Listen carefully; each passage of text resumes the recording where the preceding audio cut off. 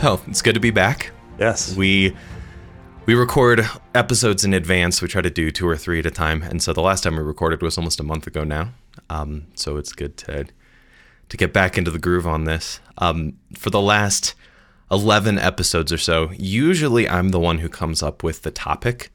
We'll have a little bit of discussion about things that we could talk about, but usually I'm like, okay, this is the one that I think that, is going to attract the biggest audience, get the best response, and the one that I know that I can pull different stories out of you for. But this episode was actually one that you wanted to talk about. You wanted to talk about the kind of the civil unrest that we've had, especially in the last couple of weeks, but really over the last 6 months, year, 4 years, depending on how you count it. Mm-hmm. I've tried as much as possible to steer Strong Catholic Dad away from politics because I think that can be a really divisive issue. And I think that Catholicism and fatherhood, there's so much to it that doesn't need to involve politics. And there are many other Catholic podcasts that talk about politics on a frequent basis. But I really do think that these recent events have some direct effects on fathers and how they approach their fatherhood. So why was this a topic that you wanted to discuss? Yeah, I think it's important for us to be real about when it comes to our fatherhood.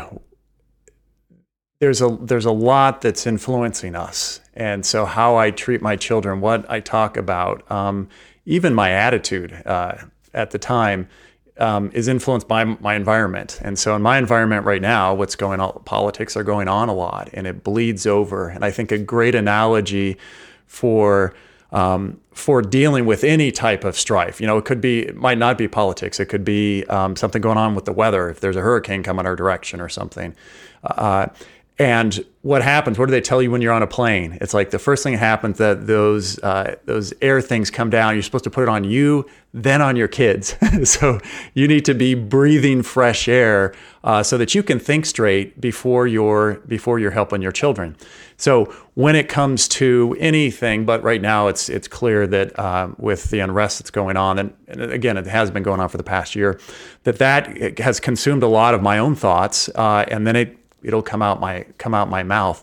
And so what's it take, first of all, when it comes to breathing, getting the right air for me to breathe?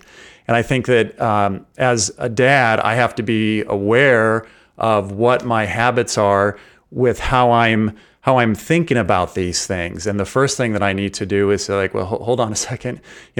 My first and most important relationship is my relationship with God. Where am I at with Him? That's where I'm going to get the fresh air.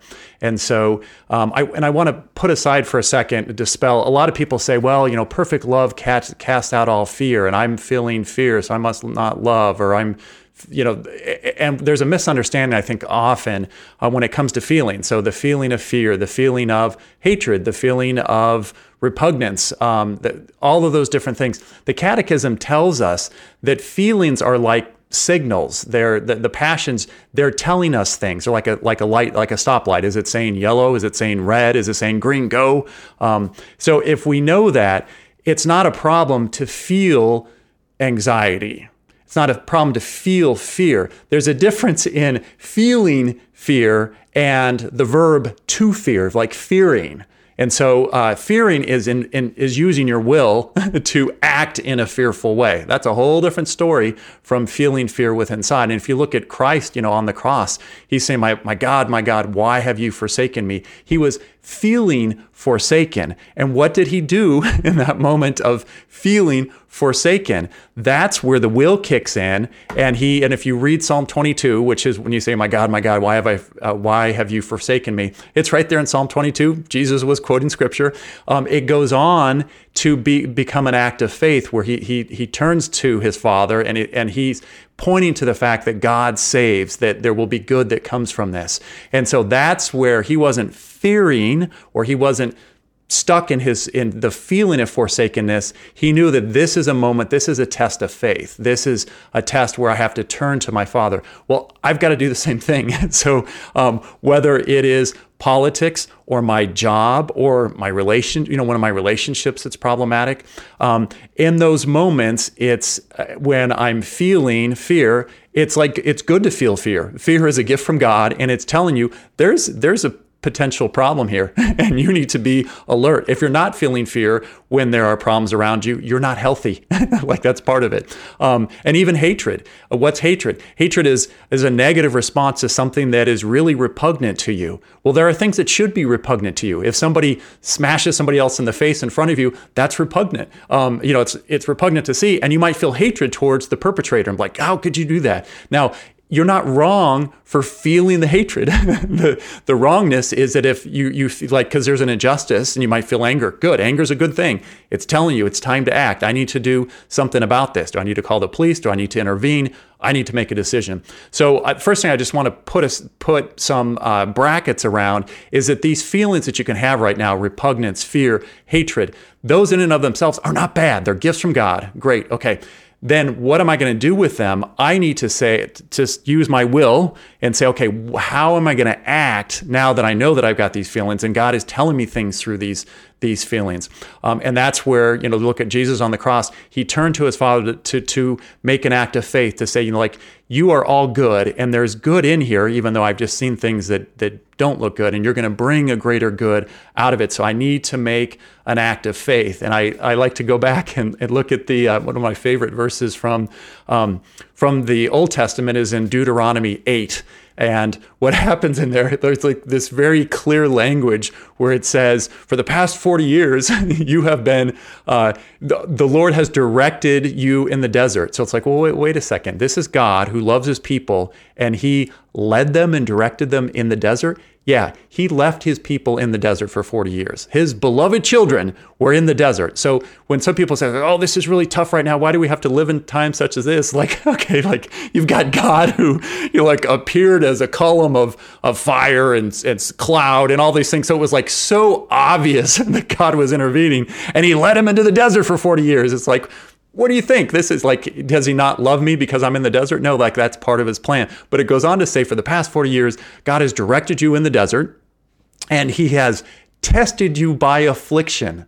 It's like you realize, oh, like this is part of the plan, to be tested. Yes, to be tested. Okay, why? Why should I be tested by affliction? And then the verse goes on to say, to basically check whether or not, to check the intention of your heart, whether or not you were deciding to follow God's commands. It's like, oh, hold on. So the affliction actually becomes a test to see, like, am I going to follow God now, or am I only going to follow him when it's good? So first thing to understand, again, we'll come back to, like, our emotions are good. They're telling us things. They're giving us warning signs. They're giving us go and stop. Great. Okay, that's emotions. Secondly, now I'm going to enact my will. What am I going to do with my will? I need to direct it in the right direction. So the first thing I need to do as a dad is to be aware of my emotions, and then secondly to say, okay, how am I going to use what I've learned from them to move in the right direction? And that's why this is really important, because you can't. You can totally freak out your kids. I've done it before. I'm good at it because that's actually something that as you're talking has come to mind is back on 9/11.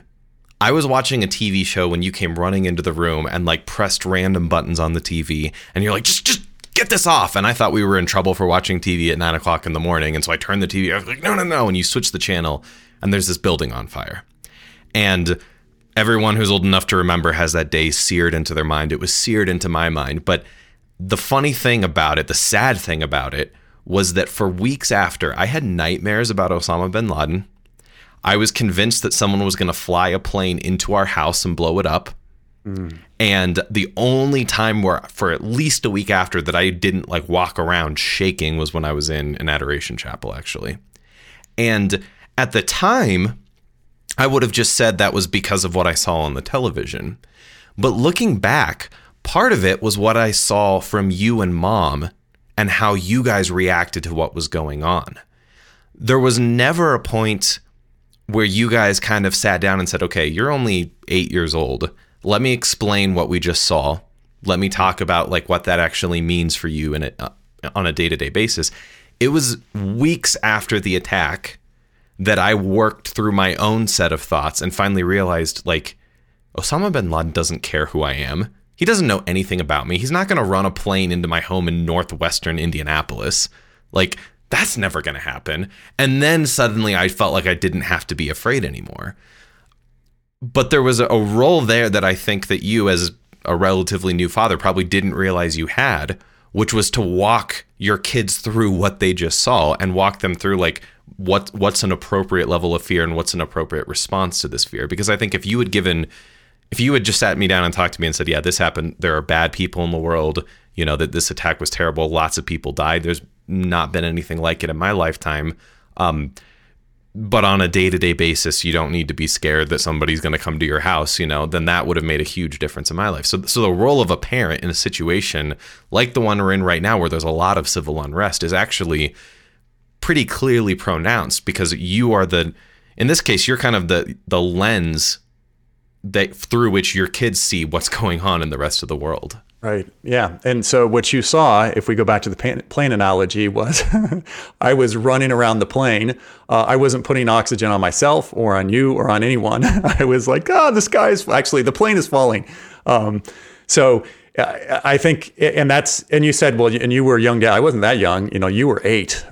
So you had just turned 8. So like I had 8 years of parenting experience under my belt. And I was, but what that goes to the first point is, like, where was I? I wasn't able to give you what you needed because I wasn't getting what I needed. I wasn't focused back on saying, okay, Father, like, there's good that's going to come from this, that you are in charge.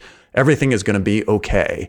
And so because I wasn't heading down that direction, that just got magnified for you. And so we need to, in the midst of any problem, and I would say now I've got 30 years of parenting under my belt. I'm far more attuned now. It's still 28 learning. For the record.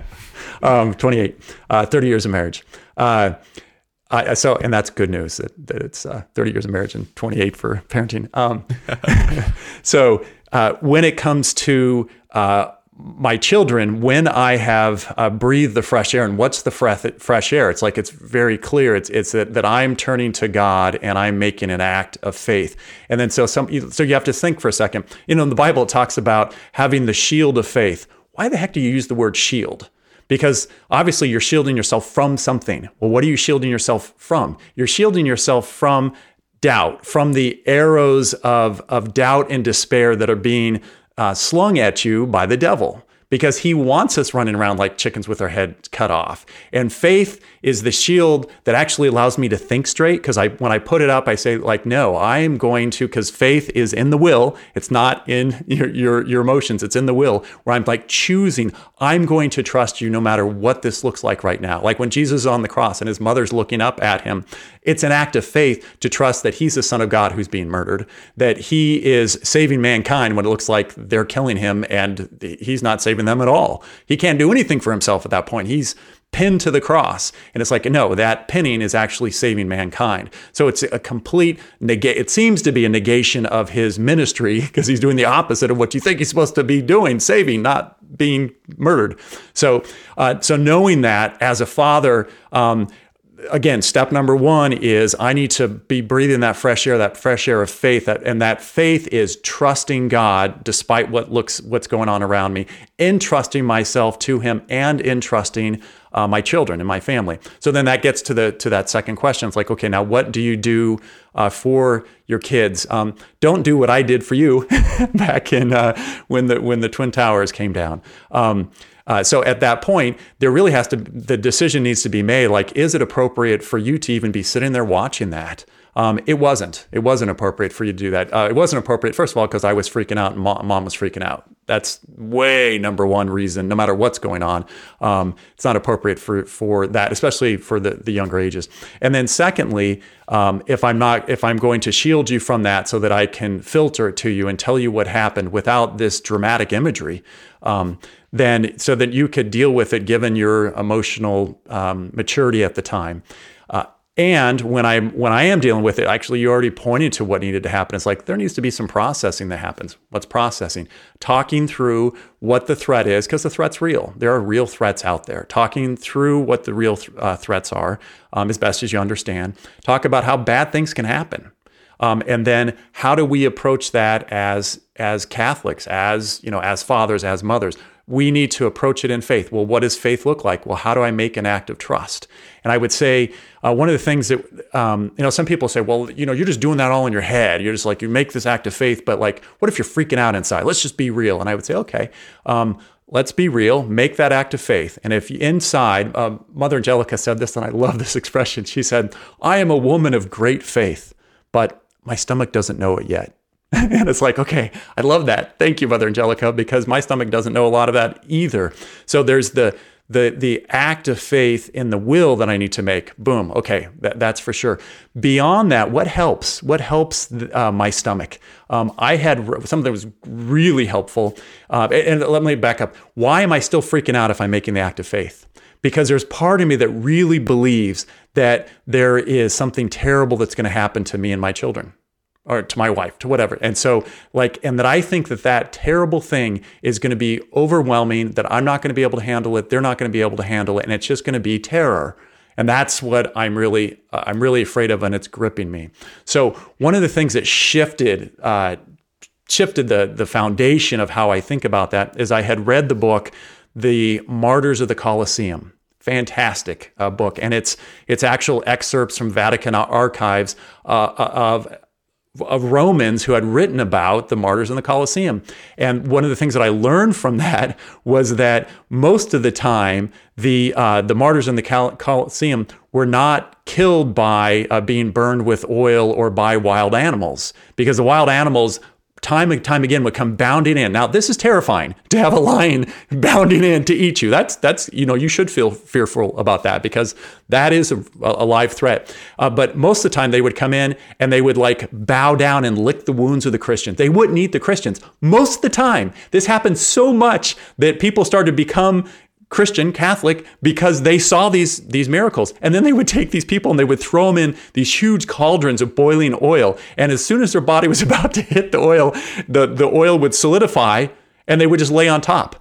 And this happened so many times that there were people converting left and right to the church because they're like, this is a God thing. Now, the reason that I bring that up now is that I had no understanding of what really happened in the Colosseum. And actually what finally happened is that there were the Christians would say, there was instances of this where they would say, well, if you tell the gamekeeper, if you really want to off me, chop off my head, because that'll do it. And so then they come down with a gladiator and he'd cut off their head, and that would finally do it. And they would be released to their heavenly glory.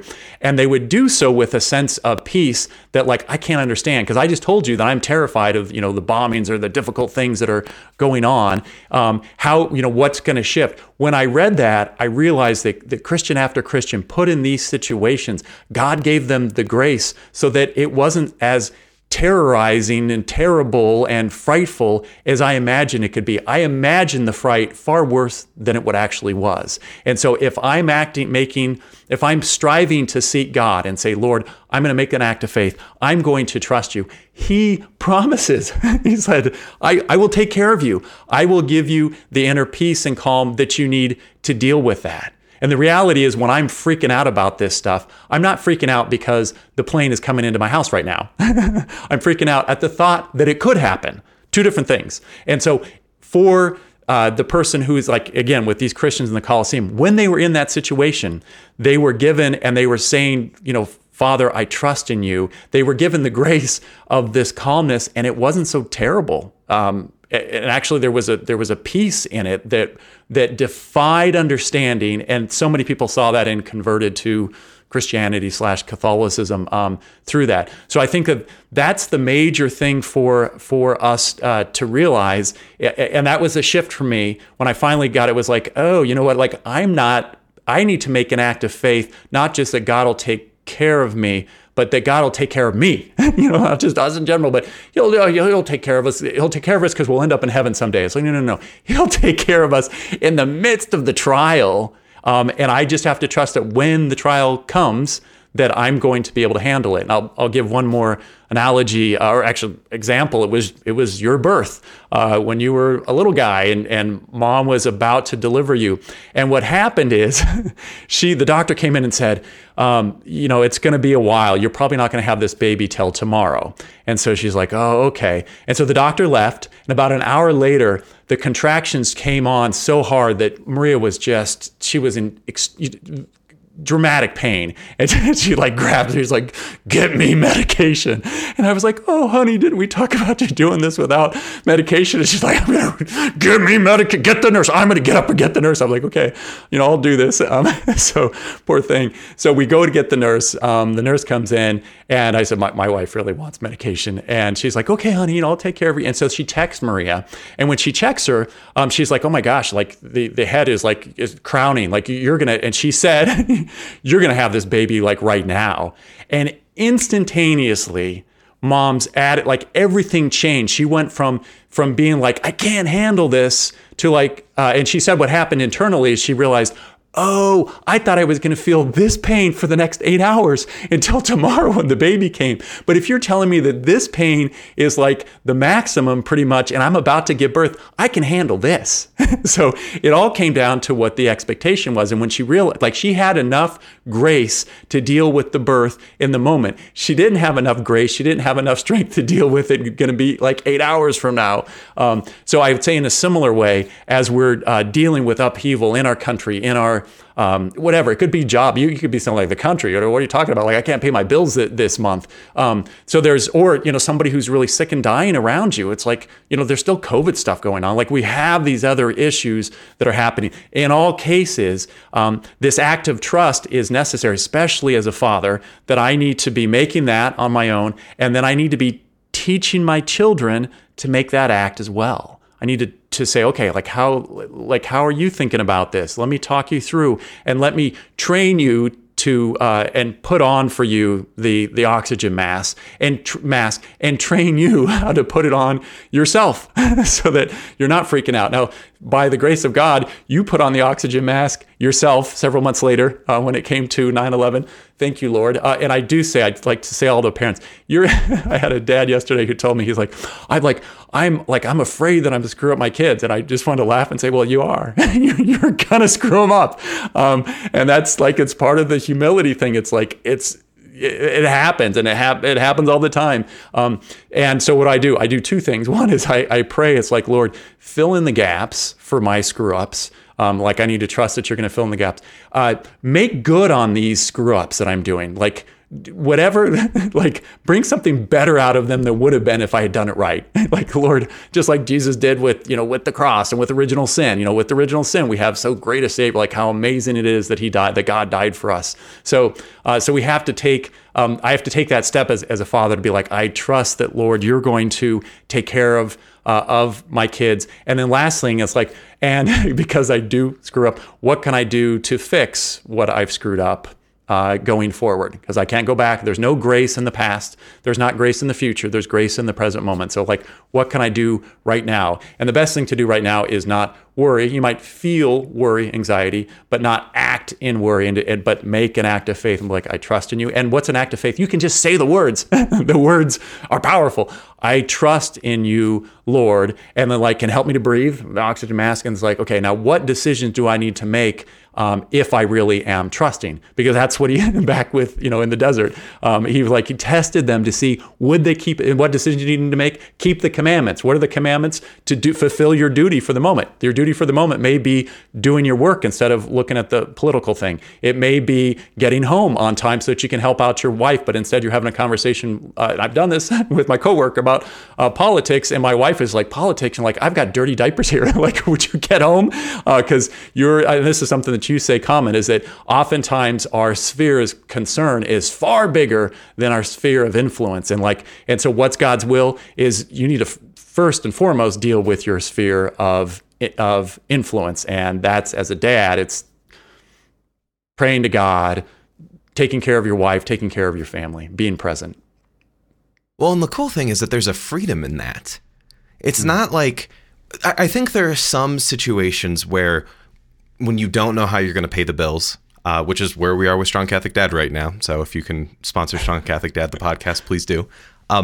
There's this, the circle of concern and the circle of influence are the same. You know, we can control to some degree what we're doing to get Strong Catholic Dad in front of as many people as possible.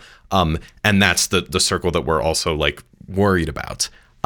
When it comes to these bigger issues of, you know, just unrest in the world at large, there's some stuff we can do. We can pray. There's a degree of activism that we can partake in, but it's much, much smaller than our concern. And I find this liberation in knowing that God's in control. Mm-hmm. And that those prayers we make, that offering up the pain, the uncertainty surrounding these issues is actually more powerful than almost anything else we can do in the first place. And there's a freedom in that. I want to come back, though, to something that you mentioned earlier, which is sitting down and having that conversation with your kid and filtering something for your kid. Something I always wondered when I was a teenager and you were saying, okay, you're allowed to watch these movies, but your younger siblings aren't, was like, how do you know what to filter for which kid? And I think that's something that we'll probably talk about in another episode of the podcast. But I think that the nugget here is that you can't only have these conversations with your kids when they're the hard conversations, when they're the really difficult ones. You have to establish a pattern of discussing important things. Because frankly, at age 8, if you had come to me and like tried to filter this to me, I probably would have recognized, wow, we never have conversations like this, or we rarely have conversations like this. And it would have added this degree of fear. Like, this must be a huge deal if he's sitting down to tell me this. Whereas if we were regularly checking in and just talking about the different things that were, you know, going on, then it would have felt like this was a part of our relationship. And so I think that opportunities like this remind us that these can't be the only times that we're having conversations like this. It can't be the only times that you're discussing important things with your kids. Yes, and I think that's an excellent point. And I hope that gives hope to people out there who think, oh, you're doing this Strong Catholic Dad thing, you've got it all together. It's like, no, I've got a whole line of mistakes that I'm pointing back to be like, hey, let me tell you some of these, what happened and went wrong. And I bring you on, and what do? You're like, you bring them up. And I think that's good. It's like, let's be real about where we are and the mistakes that we've made. And so when it comes to, I want to address that one question of like, you know, how do you know, how much to say? Like, how do you filter this? And I think some of this on just a very practical level with each person, you have to know, like, when you're paying attention to your child, what is their level of like, how offended do they get at various things that they see in their environment? I have one child who just any slight smell, and she's like, "Oh, that's disgusting." I have other child who anything that has kind of anything that might slightly be immoral, she's like she's really upset about that. And so knowing. Paying attention is just like step number one. I need to look at my child and say, okay, like what is their level of tolerance for things that are visually difficult to look at? What is it? And for you, actually, I'll bring up that, and we can get more into this in another podcast, but when you were a little kid and you saw Tarzan, there was too much coming at you at the time, and it was overwhelming to you, the animated version. We were in a theater, and I had to leave halfway through. Yes. So what's that tell me as a parent? Now, at the time, it didn't tell me much because I didn't get it. Today, what's that tell me is that my son, who eventually got into, as you have, film, is very visually oriented. And so things that you see have a powerful impact on you, which it would have been smart for me to turn off the TV when this dramatic thing was happening. So I would say, like, first and foremost is that, like, I have to tune into my child and say, okay, where are they at when it comes to visual things, when it comes to sound, to their sensibilities, what things really set them off? And then circling back around to your point, which I think is excellent, we need to have these conversations more frequently. And how do we have these more frequently? Back to my first recommendation is we need to pay attention to what's happening with our children. And the easiest thing to do is like watch their eyes. This morning I was in mass and there was a little boy in front of me who kept turning around and looking at me. So if I was his dad, what would that tell me? It's like, this child is really curious about all the different things going on in the world. And so we could have a conversation about that. It's just like, well, why are you looking around? What are you interested in? And I'm not just there to say, okay, I saw you looking around. You're not supposed to do that in mass. Let's do the right thing. It's just like, this is my opportunity to ask the further question, like, get to know your child. It's like, what were you looking for? Why was that interesting to you? Why were you looking around? So that they begin to explain their interior experience. I begin to understand it more. They feel understood, heard, like, oh, okay, Dad was interested in what I had to say. I must be important because he's interested. Very key. And then from there, you can move to having these conversations more frequently as you're getting to know them. Then when these big things come up, you've already had this type of a conversation where it's like, okay, where do I start with filtering it? I start with, what do you understand already? And like, explain to me, and how do you feel about that before I start to filter anything? Because there's definitely things that I started to filter and I realized, whoa, they didn't see what I saw, and I'm filtering something that I'm actually bringing to the table that whoa, okay, I'm saying too much. So first step, when I'm paying attention, looking at their eyes, is then to come around and ask them what they understood by that and what it meant to them, and how they feel about it. And then from there, I can start making a better decision about like how much to explain. That's all we have time for today. If you like what you've heard on the podcast, please subscribe, leave a 5-star review, and encourage your friends and family to do the same. If you want to support the work of Strong Catholic Dad, you can become a monthly sponsor for as little as $5 a month. I quit my job back in 2018 to found Strong Catholic Dad, and as of right now, it's not enough to pay the bills. So anything that you can do is appreciated. Until next time, be strong in faith, strong in hope, and strong in love. God bless.